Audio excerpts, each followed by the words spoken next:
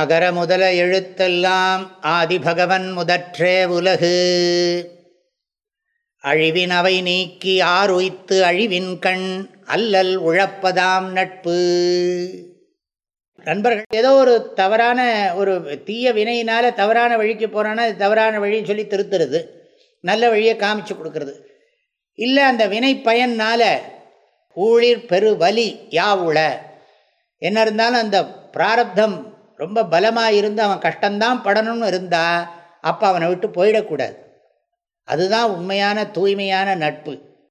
இதை நம்ம ஏற்கனவே படித்த குறளோடு ஒப்பிட்டு பார்க்கலாம்.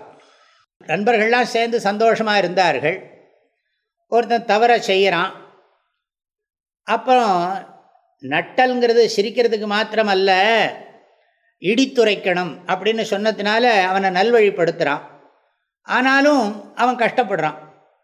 அப்போ என்ன பண்ணணும்? நான் உனக்கு சொல்லி பிரயோஜனம் இல்லைன்னு விலகிடக்கூடாது. அவனை கைவிடாது கரை சேரும் வரை உதவி கொண்டிரு அப்படிங்கிறார் திருவள்ளுவர்.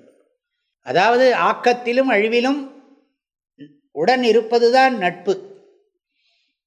கேடு வந்தபோது விலகி போகாமல் தொடர்பில் இருக்கிறது.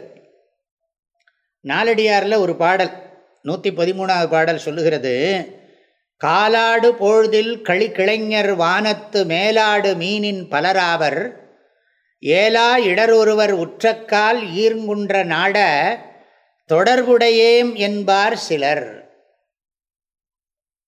இந்த பாட்டோட அர்த்தம் என்னன்னா, குளிர் பொருந்திய மலைகளை உடைய நாட்டிற்கு தலைவனே ஈர்ங்குன்ற நாட, ஒருவனுக்கு செல்வாக்கு உண்டான காலத்திலே வானத்திலே மேலே இயங்குகின்ற விண்மீன்களிலும் மிகுதியான பலர் கூடி அவனுக்கு நெருங்கிய உறவினர் ஆவார்கள். காலாடு பொழுதில் களிங்கிளைஞர் வானத்து மேலாடு மீனின் பலர் ஆவர். அதாவது காலாடு பொழுதில்னா ரொம்ப சந்தோஷமாக இருக்கிற காலத்தில், செல்வம் மிகுந்திருக்கிற காலத்தில் ஆகாசத்தில் இருக்கிற நட்சத்திரங்களை விட அதிகமான நட்பு உறவினர்கள்லாம் இருப்பார்களாம். இடர் ஒருவர் உற்றக்கால், ஆனால் ஒரு துன்பம் வந்ததுன்னு சொன்னால் எங்களுக்கு சம்பந்தமே இல்லைம்பாங்களாம். அந்த ஒருத்தனே தகாத துன்பம் அடைந்த காலத்திலே அவனுடன் தொடர்புடையவராக இருக்கிறோம் என்று சொல்லுபவர்கள் மிகவும் சிலராக இருப்பார்கள். அதான் சொல்கிறார், தொடர்புடையேம் என்பார் சிலர். அந்த காலத்தில் பலராக இருப்பாங்க, செல்வாக்கு இருக்கிற காலத்தில். இன்னா 40 அப்படிங்கிற நூலிலிருந்தும் இதோட ஒப்பிட்டு பார்க்க முடியும். பொருளிலான் வேளாண்மை காமுறுதல் இன்னா, நெடுமாட நீநகர் கைத்தின்மை இன்னா, வருமனை பார்த்திருந்து ஊனின்னா, இன்னா கெடுமிடங் கைவிடுவார் நட்பு. இதில் கடைசி தான், நம்மளை நண்பன் கைவிட்டுட்டான்னா அது ரொம்ப துக்கம். அதுக்கு முதலாக ஒன்று சொல்கிறார், எதெல்லாம் துக்கம் கொடுக்கும்னா, நம்மக்கிட்ட பொருள் இல்லாத போது மற்றவங்களுக்கு உதவணும்னு நினைக்கிறது துக்கத்தை கொடுக்கும். பெரிய நம்ம இருக்கிற இடத்துல அத்தனை பேரும் பணக்காரனாக இருக்கான், நாம் ஒருத்த மாத்திரம் ஏழையாக இருக்கோம்னா அது துக்கமாக இருக்கும். அப்புறம் நமக்கு எப்படா ஒருத்தன் சாப்பாடு கொண்டு கொடுப்பான் அப்படின்னு காத்துன்னு இருக்கிறது, எப்போ சாப்பாடு கொடுக்க போகிறாங்களோ அப்படின்னு நம்ம வீட்டிலேயே கூட காத்துன்னு இருப்போம் வயசான காலத்தில். அது துக்கம், நாம் கேட்டு வாங்க முடியாத ஒரு நிலை அப்படின்னு அர்த்தம். அப்புறம் நமக்கு வறுமை அதிகமான உடனே நம்ம நண்பர்கள்லாம் விட்டு போகிறார்கள் இல்லையா, அதுவும் துன்பம் தரும்னர். இவற்றை கொண்டு நாம் புரிஞ்சுக்கணும். நாம் நட்பு வைக்கிறதுக்கு முன்னால் நன்றாக யோசிக்கணும். இதுதான் நட்பு ஆராய்தல்னு வரப்போகிறது.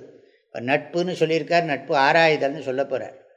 அப்படி நட்பு வச்சாச்சுன்னு சொன்னால் அந்த நட்பை என்றைக்கும் விடக்கூடாது. நட்பு தெய்வீகமானது.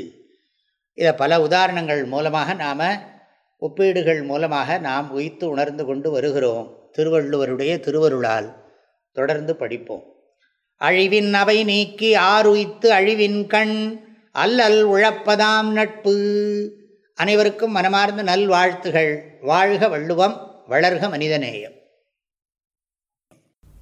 தேனி வேதபுரி பூஜ்ய ஸ்ரீ ஓம்காரானந்த மகா சுவாமிகளின் உள்ளந்தோறும் வள்ளுவம் என்ற தலைப்பிலான திருக்குறள் விளக்கங்கள் தினசரி வாட்ஸ்அப் வாயிலாக அன்பர்களுடன் பகிர்ந்து கொள்ளப்படுகின்றன. இதனை உங்கள் மொபைலில் பெற 7772111196 என்ற எண்ணிற்கு உங்களுடைய பெயர் மற்றும் ஊர் விவரங்களை வாட்ஸ்அப் செய்யவும். வாழ்க வள்ளுவம், வளர்க மனிதநேயம்.